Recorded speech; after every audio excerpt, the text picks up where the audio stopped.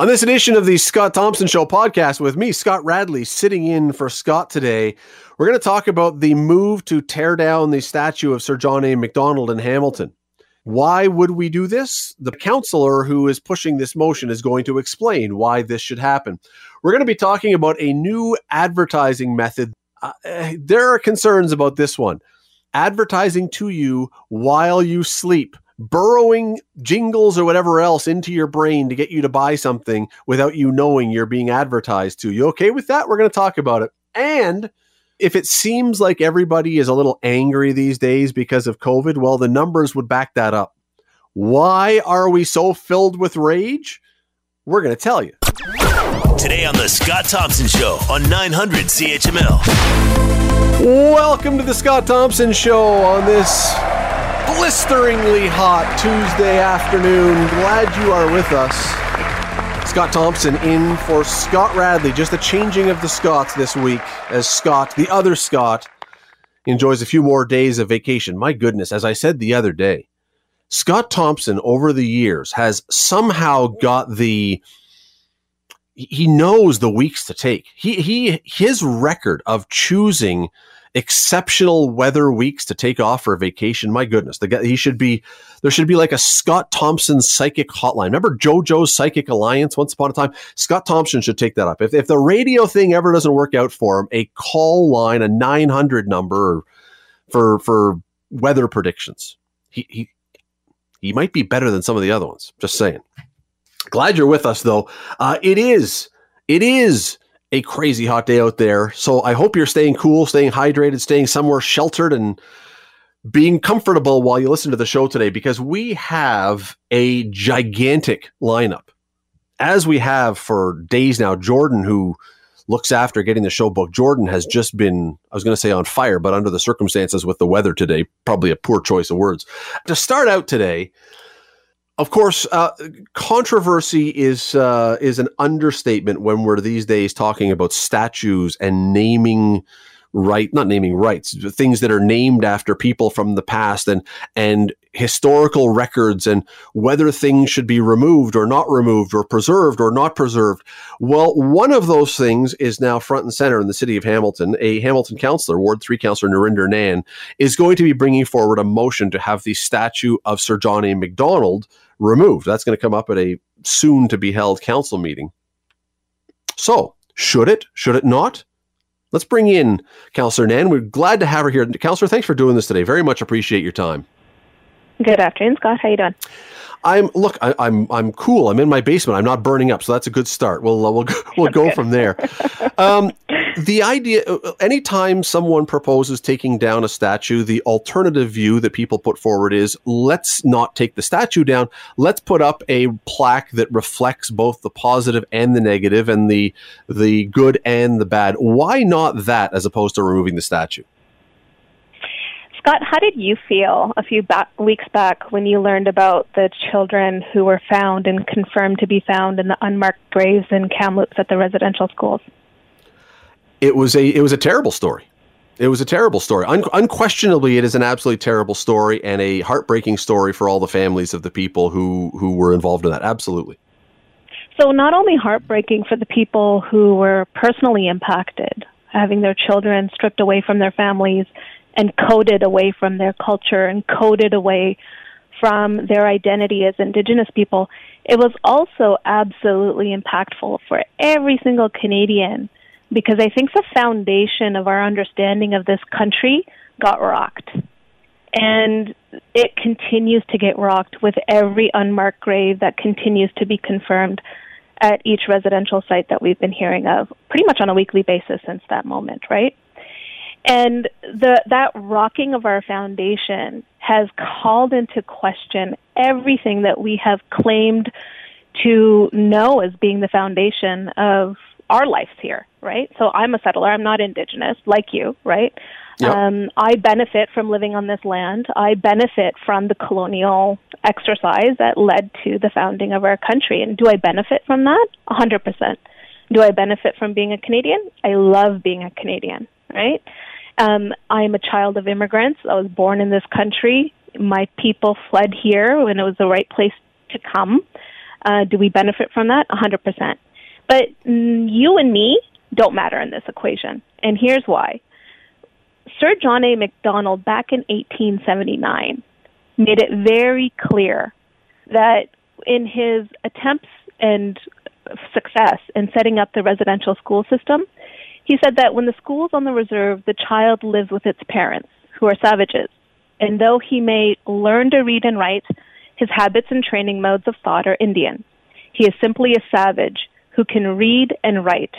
It has been strongly impressed upon myself as the head of the department that Indian children should be withdrawn as much as possible from the parental influence. And the only way to do this would be to put them in central training industrial schools where they will acquire the habits and modes of thought of white men. And the atrocities, so the quote's over, right? But the atrocities of the residential school system have been smack put in front of each one of our eyes as Canadians, and has been described as a systematic government-sponsored attempt to destroy Indigenous people across this country. That's documents. Those are Canadian government documents. So when Indigenous residents across Hamilton have been telling Hamilton City Council and the City of Hamilton since 2015 that they are experiencing ongoing profound grief, trauma, and harm by having the statue of Sir John A. Macdonald on public display in Gore Park, we have an obligation as a municipality to care for our neighbors. And when people are telling us that they're being harmed, we have an obligation to remove that harm. If your neighbor was grieving, what would you do? You would show up and respond as best as possible. You would care for the people whose hearts have been broken repeatedly and are walking through that grief. If taking down this statue provides a bit more comfort and ease for our 17,000 Indigenous, for the residents who identify as Indigenous in Hamilton, then I think that that's a step that we can take, a demonstrative and simple action that Hamilton City Council can take. Put the statue in storage, give us the time that is needed to have that conversation that you're talking about through a process and a proper channel, and figure out what way we want to commemorate our history, acknowledge our history in the form of landmarks on city property. It's our obligation. One of the questions that comes out of what you've just said about the idea of should we, if people are upset by this, then these things should be taken down. And this has been brought up a lot. Where does that go? Where does that lead? Because, if Sir John A. Macdonald is taken down, and we know that in Toronto, the Ryerson statue has been taken down, where do we find the line where we say, okay, this person did something bad, so it must go, or we're okay with some of the things? Because there's an awful lot of people then, a lot of street names, a lot of statues, a lot of buildings. Where is the line that we find that we say we can live with that or we can't live with that? Yeah, I think that, Scott, ideally our cities and communities and our neighborhoods should be places that are harmonious and peace-filled and unifying for our people, all people, right? And so when it comes to street names, when it comes to monuments, I think we can evolve past the way that we've done things in the past and say that we care enough about the way people feel when they're walking down the street, that we will take away things that cause harm. And instead encourage a thoughtful, engaged conversation where we can analyze our present context against past decisions. And I think that requires a facilitated space. Like, museums are a wonderful place to engage in that kind of dialogue where people who are ready to have the conversation enter the halls of a museum, look at the statues, understand the context, take in the information that's made available, and come out transformed in some way, or come out more informed in some way, to be able to engage back into our communities and have thoughtful conversation. What I'm not interested in here is to, continue the lightning rod reactionary kind of reality that these monuments and landmarks unfortunately have created in our city. And that's fair. That's fair. But again, my only point becomes there are a lot of them. I mean, in your ward, the Beasley neighborhood, Richard Beasley historically owned slaves. Should we be changing the name of Beasley? Dundas has come up in Toronto. Should the town of Dundas have its name changed? I mean, it opens a difficult question about an awful lot of things. And again, I think a lot of people who look at this discussion say, if we take down, there's things that Sir John A. Macdonald did that I don't like. But if we take this down, how far do we keep doing this? And are we going to be doing this forever to try and cleanse any bad deeds? Well, I think it's a conversation that we all need to start having. And I think it's really important that people are saying, wait, somebody was a slave owner and we have his name up on our city. Our city is named after a slave owner. And those realities are not actually drawn out in any other way, right? Like, we're almost going about our existence on a daily level, quite oblivious to the white supremacy, the harm, the racism, and all that nastiness that is part of the foundation of these cities and our communities. And I think that is it enough to say let's just strip out all the names and replace them with names that are more neutral? No. What's more needed here, I think, Scott, is being able to have these hard conversations and challenge the truth and take it on. And that doesn't come from a statue. That comes from really thoughtful engagement and like I said, facilitated spaces where people can opt into that conversation. What I do know is I don't want people to be harmed anymore in our communities. That's clear. We don't need to be continuously, repeatedly telling a certain segment of our population that their experiences don't matter. And then by saying that we don't want to take down the statue, we're essentially saying to Indigenous people, we'd rather you continue be traumatized on a daily basis. And I don't believe Hamiltonians want that for our neighbors. Let me ask you a difficult question. And this is, I think this is an absolutely fair question. I really do. And it's one that has sort of been glossed over, I think, in a lot of discussions about this. Does it matter that Sir John A. Macdonald, that Henry Dundas, that whomever you want to bring up, Ryerson, whatever, that these were men of their time, that their views were very commonplace at the time, they weren't outliers, that this was the norm and this was the societally accepted view? Does that in any way change the perspective that what they did was through our modern lens that we find atrocious now do we see it any differently? I challenge that interpretation of history, because history only allows us to read the dominant thought of those who are documented. And you and I both know, right, that the dominant thought at that time that was being documented was that of white men. So how do I know that white women felt that way? How do I know that other diverse populations of Canadians felt that way? Was it acceptable? I'm not clear.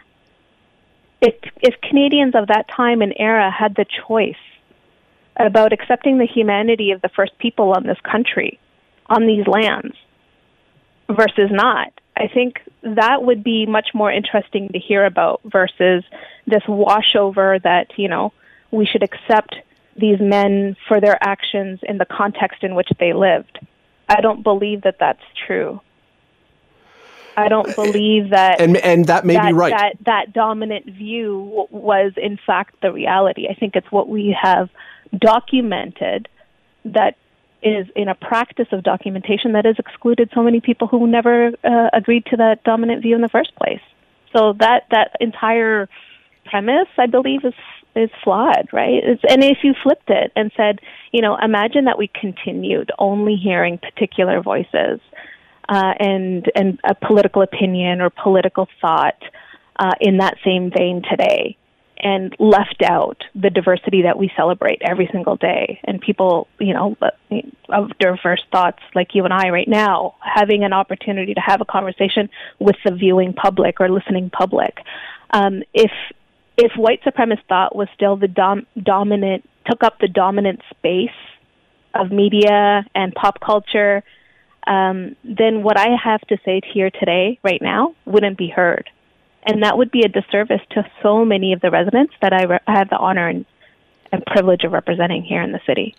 We only have a few seconds left. I wish we, but also as the only racialized person around that table. I wish we had more time, and because it's a really interesting conversation. And let me ask you one more thing before we have to go. What is then Sir John A.'s place in this country? Because I mean, obviously the move to remove the statue is based on the negative, the bad things that he did. But many people would say, but there's an awful lot of good things he did that made us a country. So how do we balance his role in the country, his role in the formation of the country, and this? Does the negative automatically wash out the positive? See, that cancel culture comment right there is problematic, right?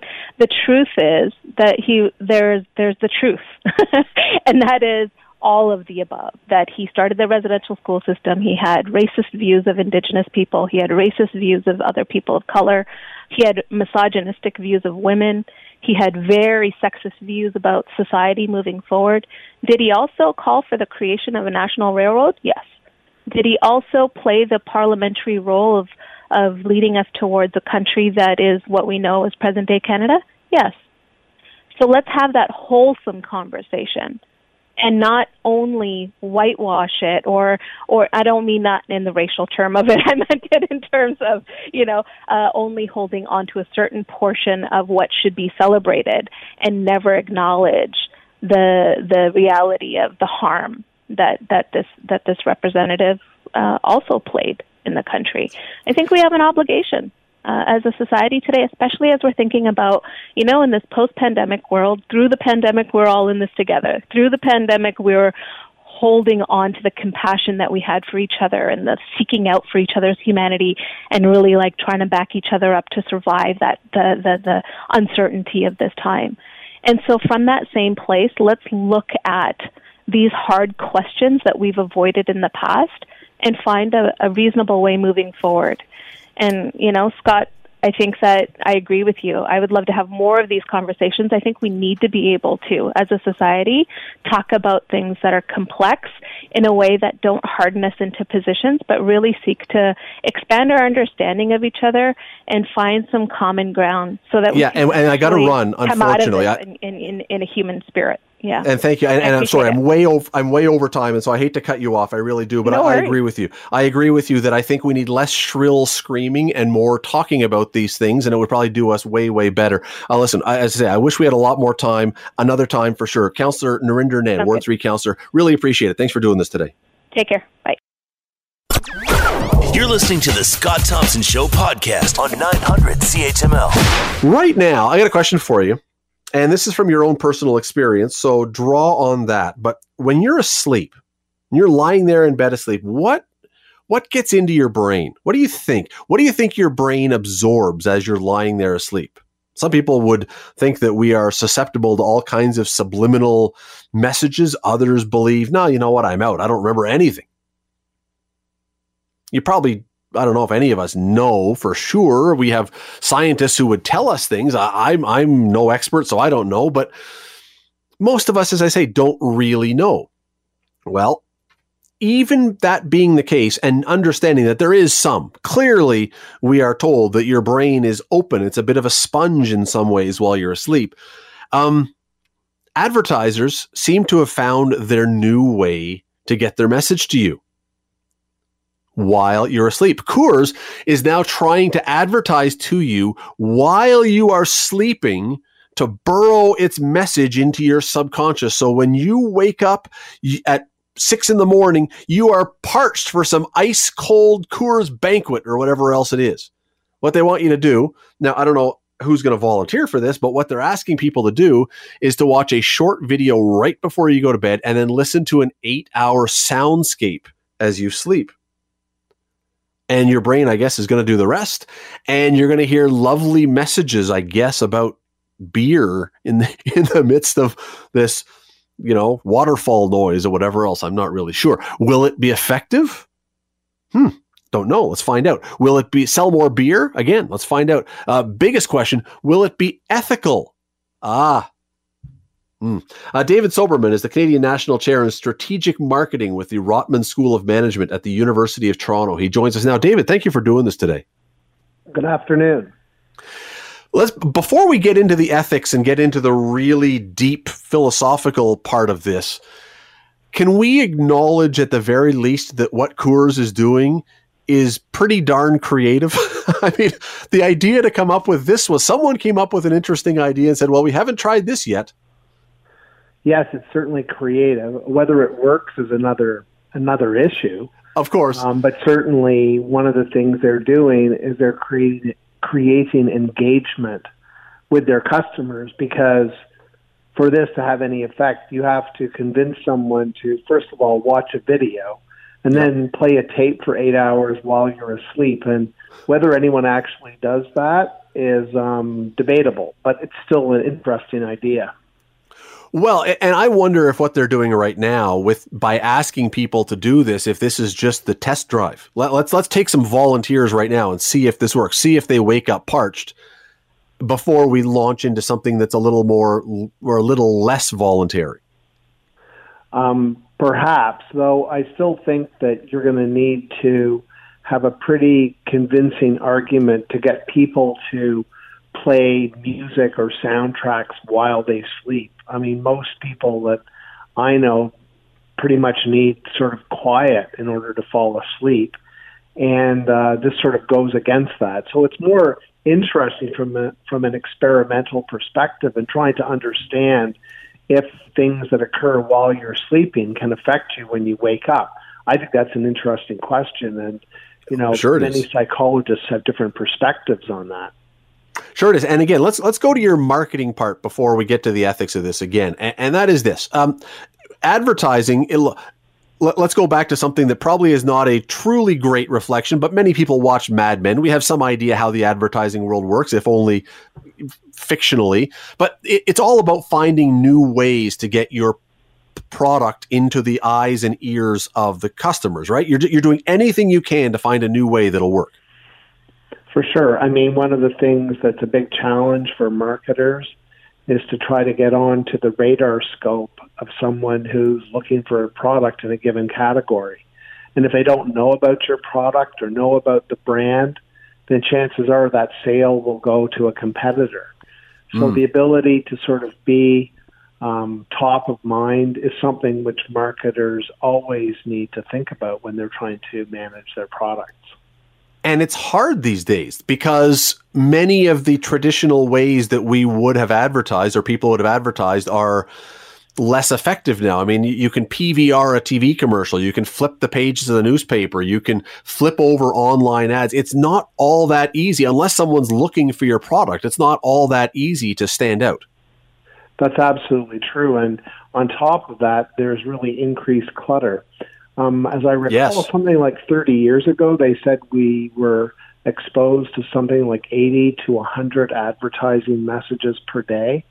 And now people estimate that that number is 3,000 or 4,000 per day. Things that you're seeing are actually ads or brand names or logos. You're seeing many, many examples of this within a day. And so the ability to try to stand out and get someone's attention is very challenging. Yeah, no kidding. That would be like standing in a room with everybody yelling and then having an opera singer and you're trying to appreciate the music in the din. I mean, it's such an overstimulation. It's just impossible almost, unless you're brilliant. Absolutely, or unless you pay somebody a lot of money who is really well known and everybody will look towards that person. So, for example, if Justin Bieber walked into a party with 4,000 people, people would notice him because he's Justin Bieber, which once again explains why sometimes companies will try to get famous spokespeople for their products as a way of simply trying to get through the clutter. So the one place where we don't have, and you've touched on this, the one place we don't have clutter because most of us need silence is our sleep.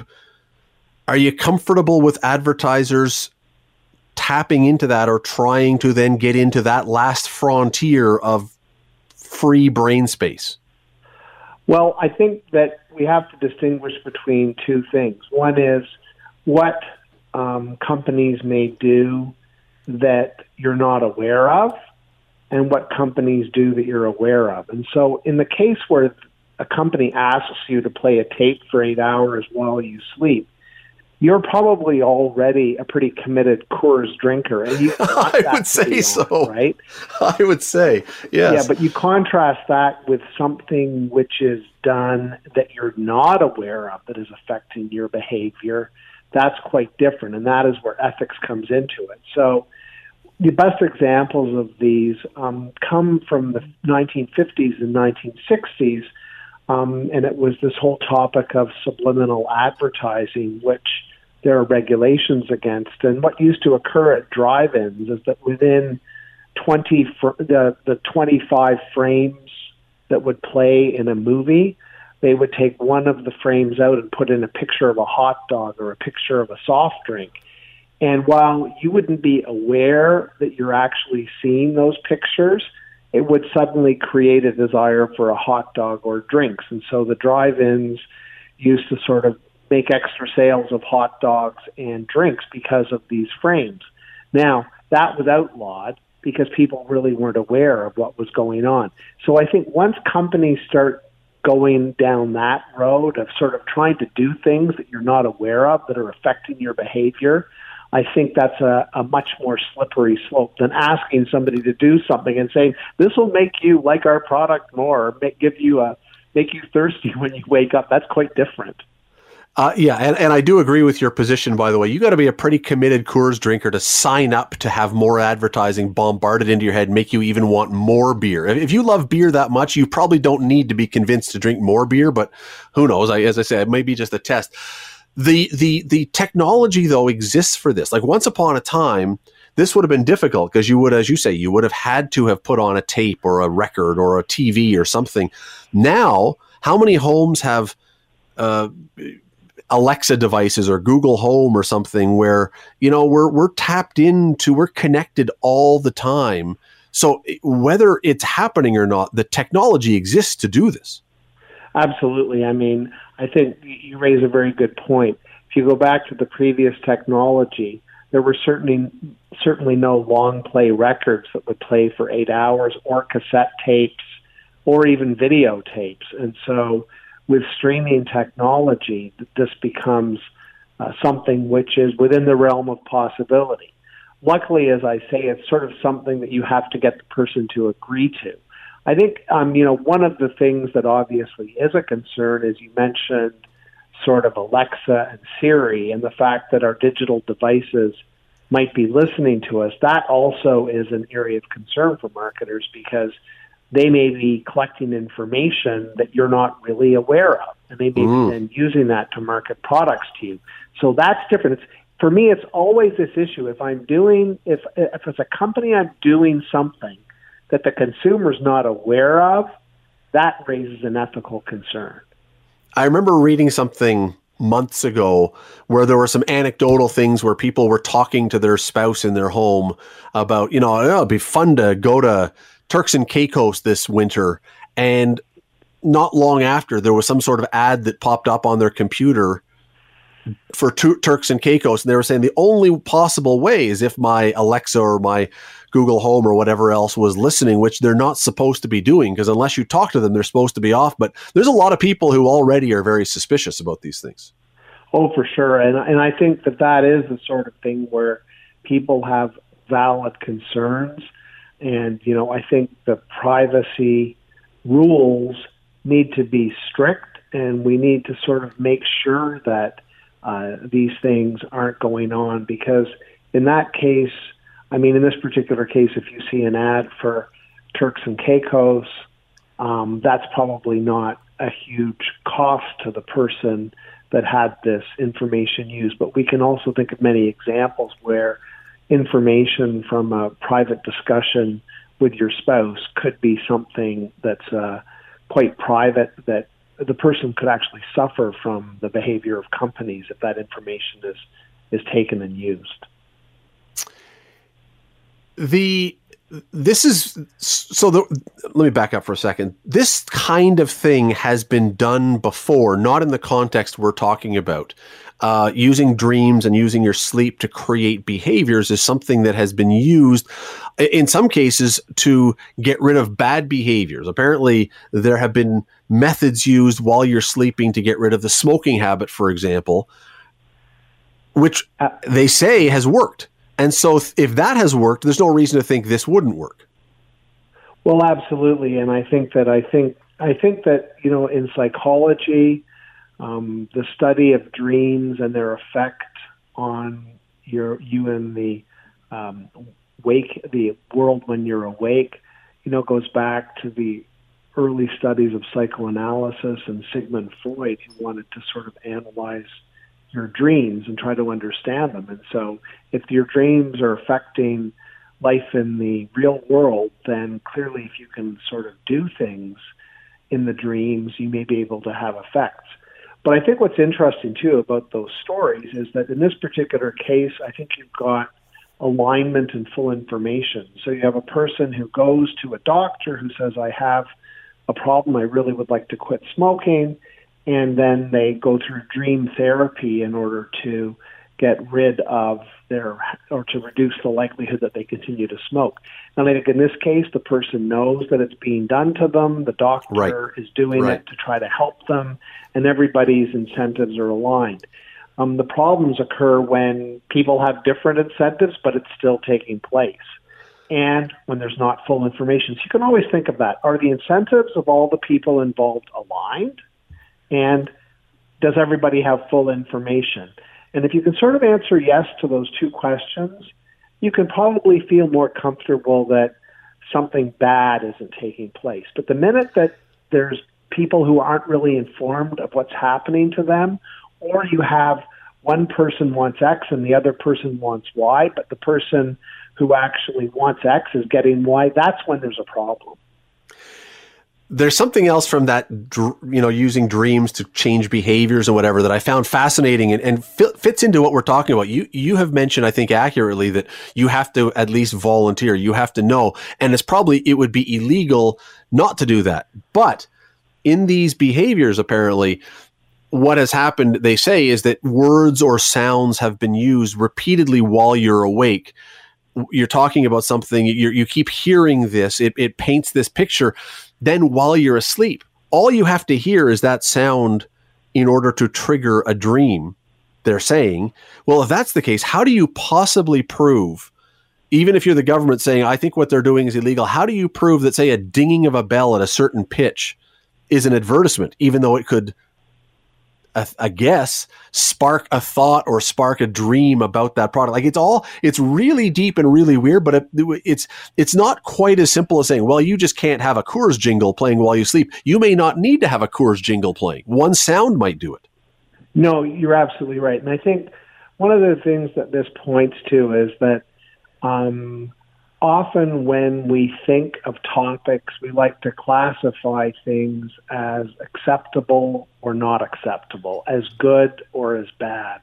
And the reality of all these things is that there's really a continuum between the things that are clearly unacceptable and to the things that actually seem okay. And I think what you're pointing to is that there's a whole set of things that are in the gray zone. And the problem with things in the gray zone, it's really hard to prove cause and effect. So you may find that this ding, which is part of a song, actually creates a desire for this product. And you do a test with 100 people, and normally 30 people would choose the product, and now 32 people choose it. And you say, well, that's significant.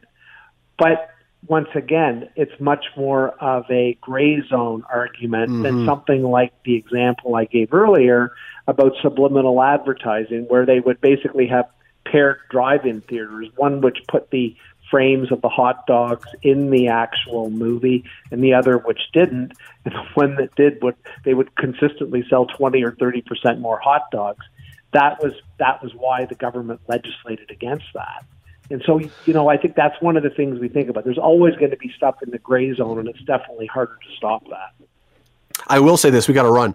If it's that easy to do, that we can train people to have a certain sound lead to a certain dream, maybe these advertisers should abandon the whole thing with Coors or whatever other product and just create a product where people can set up what happy dreams they want when they sleep. You could sell that product for a lot more money.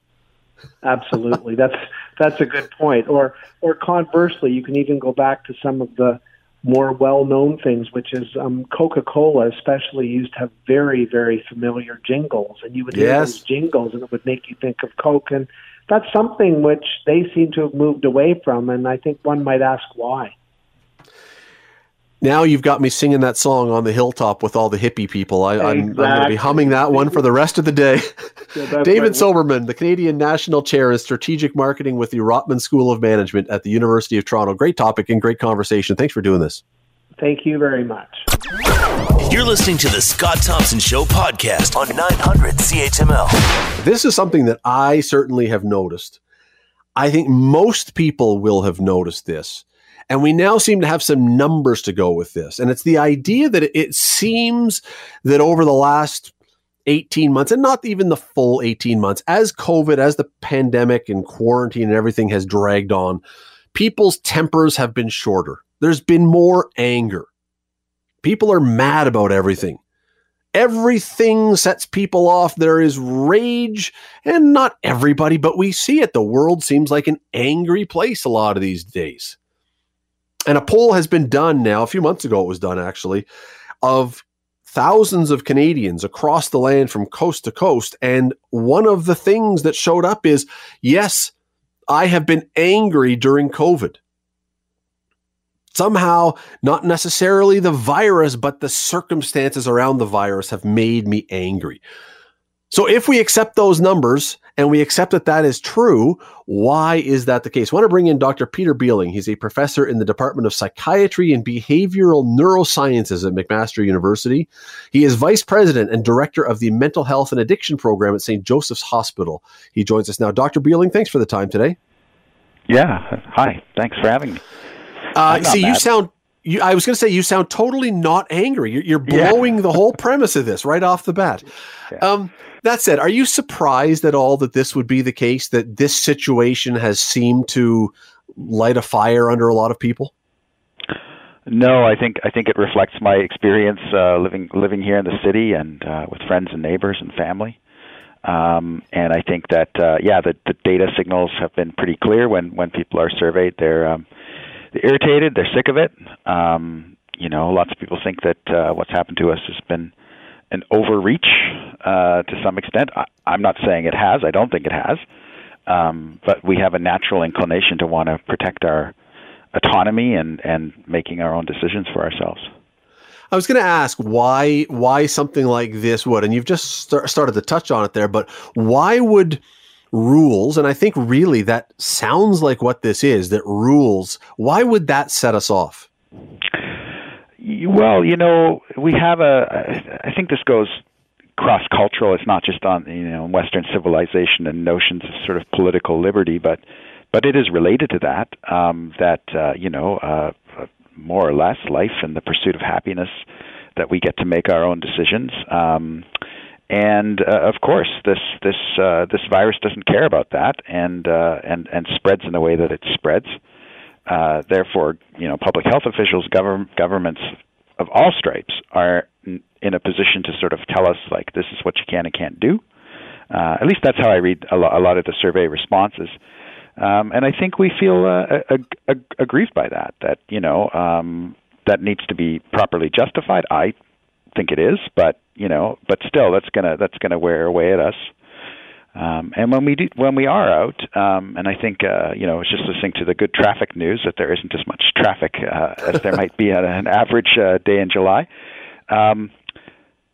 Still, when we're in those situations and somebody crosses us, the cutoff in the lane or whatever, I think that we're quick to be angry because we're on the edge, right? It's like, I just went for my first drive and now I'm being cut off. I just went to my first restaurant patio and now I have to wait. How dare you, right? And I think that we're all seeing it through kind of our own sort of self-centered lens. And I'm sympathetic, but of course, we can't all be in the same lane at the same time or on the same patio at the same time. We still have to take turns. It's an interesting position because I'm wondering, and you're not a historian. I mean, you're a neuroscientist and in psychiatry and behavior. But have we always been like this, or was there a time when we were a more compliant people, so that if the government said we need to do this, the people would have said, okay, I'll do it. Because it seemed that in the past we were more not you and I, but people were more willing to accept these edicts.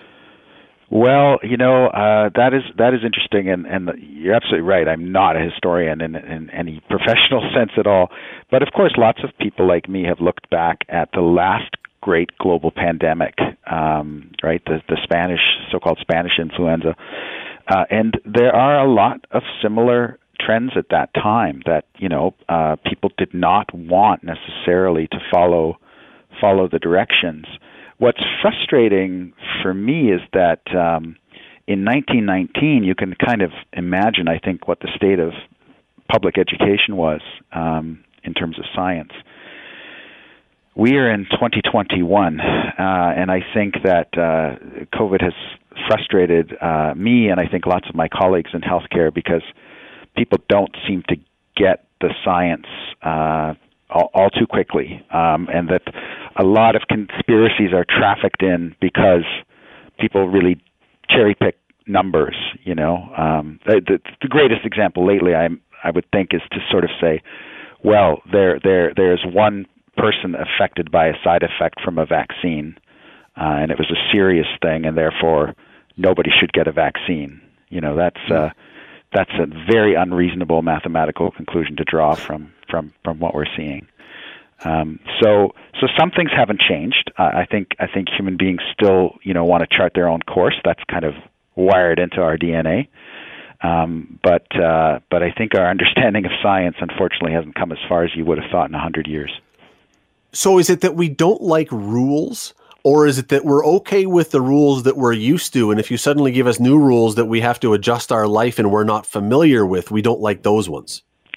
Yeah, completely. Because there are different cultures with and different nations with different rules entirely, and I think that people in those countries will often accept those. Our neighbor to the south accepts, for example, a certain amount of gunplay that in Canada would be absolutely intolerable, right? So some of it is sort of culturally rooted.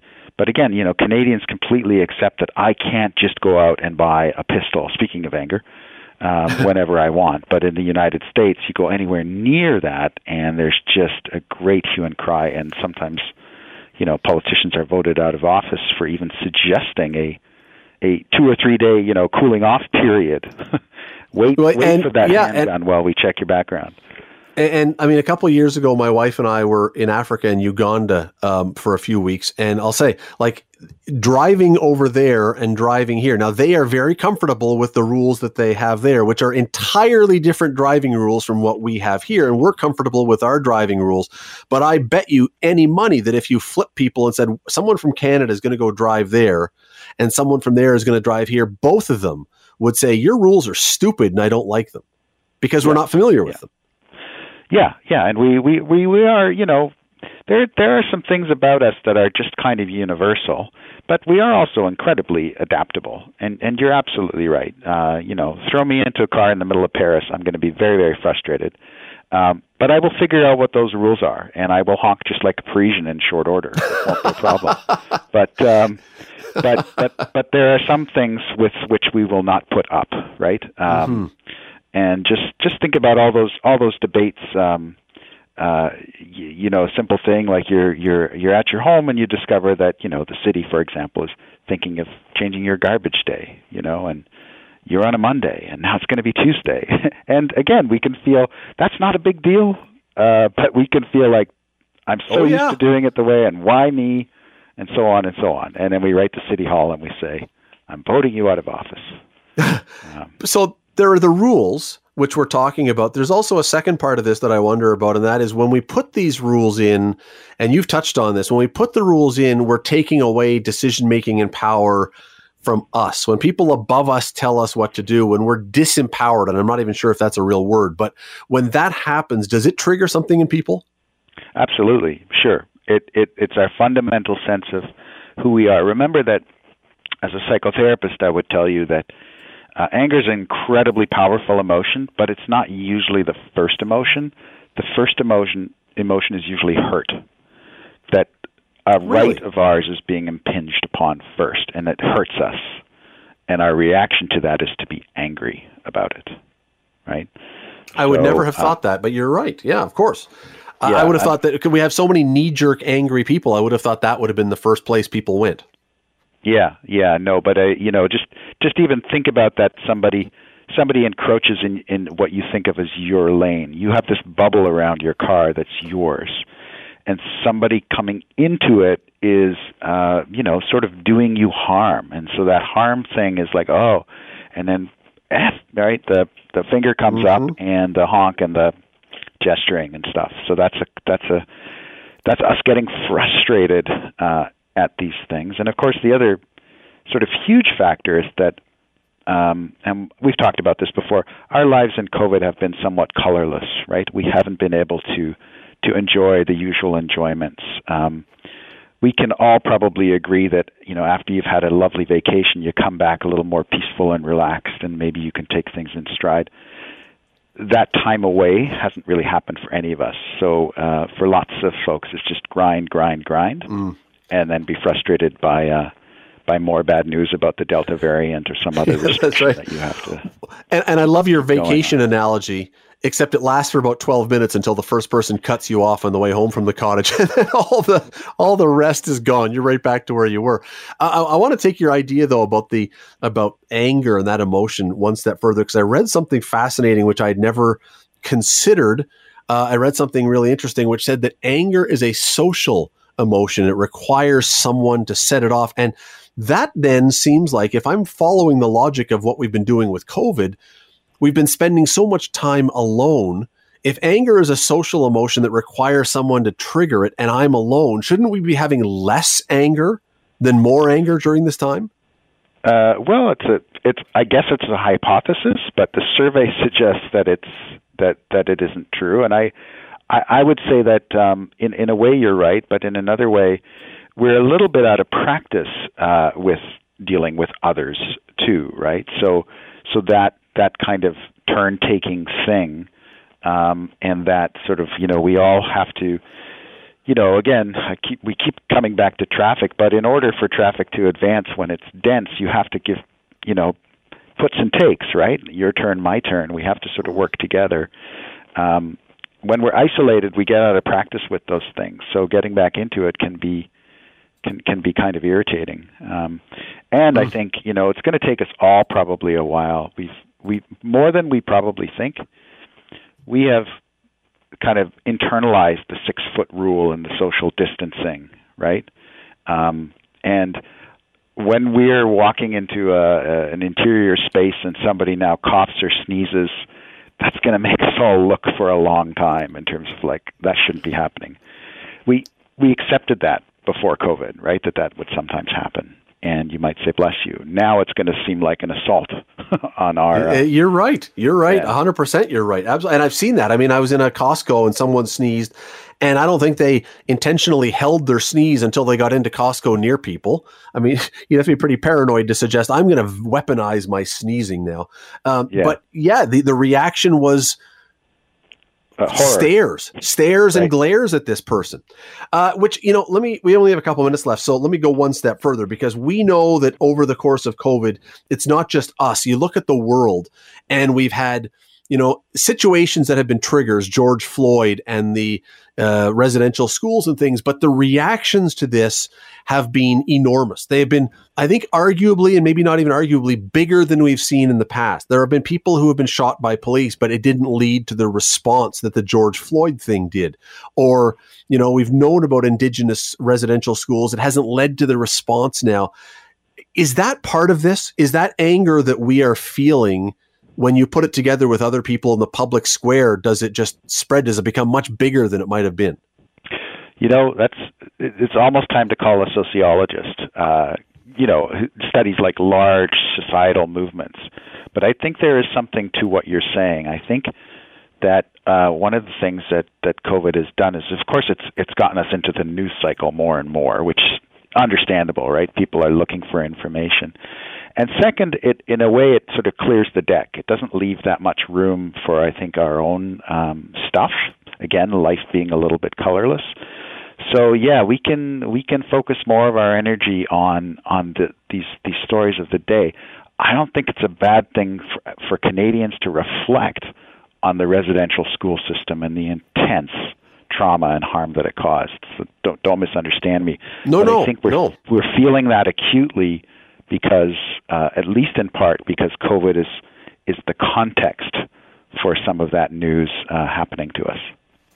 Before I let you go, and I really do appreciate the time, it's fascinating stuff to talk about. The question, of course, then becomes, the end question is, so we've apparently reached this point where we all feel more, or many of us feel more anger and we're more easily triggered and all this. Once life gets back to normal, do we go back to normal, or is this something that's now our new reality? I'm torn. It'll take some time. I'm sure that some of us are seeing, scenes like, think about the Euro, the soccer tournament, where we're starting to see, fans back, and Wimbledon and so on, these events of the summer. I look on jealously. It looks to me like people are having a pretty good time in the stands as countries return to normal. So my prediction would be it's going to take a little bit of time. We all are going to have a little bit of induced what I think of as agoraphobia, so which is a reluctance or fear of leaving our homes and going near somebody who might be sneezing. But I think we're also going to learn that that's safe, right? That COVID will remain under control or become endemic in the fall. So I think that by the fall, I think a lot of us will be back in the swing of it. Let us hope so. Let us hope so, for sure. Dr. Peter Beeling, professor at McMaster University, really appreciate the discussion. Fascinating talk. Thanks for doing this. Thank you. The Scott Thompson Show, weekdays from noon to 3 on 900 CHML. This is the Scott Thompson Podcast, available on Apple Podcast and Google Podcast, or wherever you get yours. And don't forget to subscribe, rate, and review so you don't miss a thing. I'm Scott Thompson, and thanks for listening.